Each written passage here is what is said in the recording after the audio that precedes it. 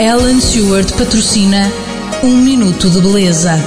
Hoje vamos falar da utilização do secador. Será que utilizar o secador diariamente estraga ou queima o cabelo? Talvez, tudo depende da forma como o utiliza. O secador pode ser um grande aliado, sobretudo no inverno, uma vez que cabelo molhado e tempo frio não serão a combinação mais saudável nem a mais confortável.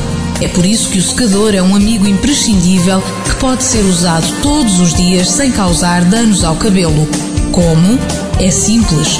O mais importante é sem dúvida a utilização de um produto termoprotetor. A utilização de um fluido termoprotetor é fundamental quando se usa qualquer fonte de calor nos cabelos, seja um secador, uma prancha de alisamento ou um ferro para fazer caracóis. Sugerimos o fluido termoactivo da linha de tratamento Stewart Mediter. Este fluido forma uma película protetora que vai impedir que o cabelo seja danificado pelo excesso de calor.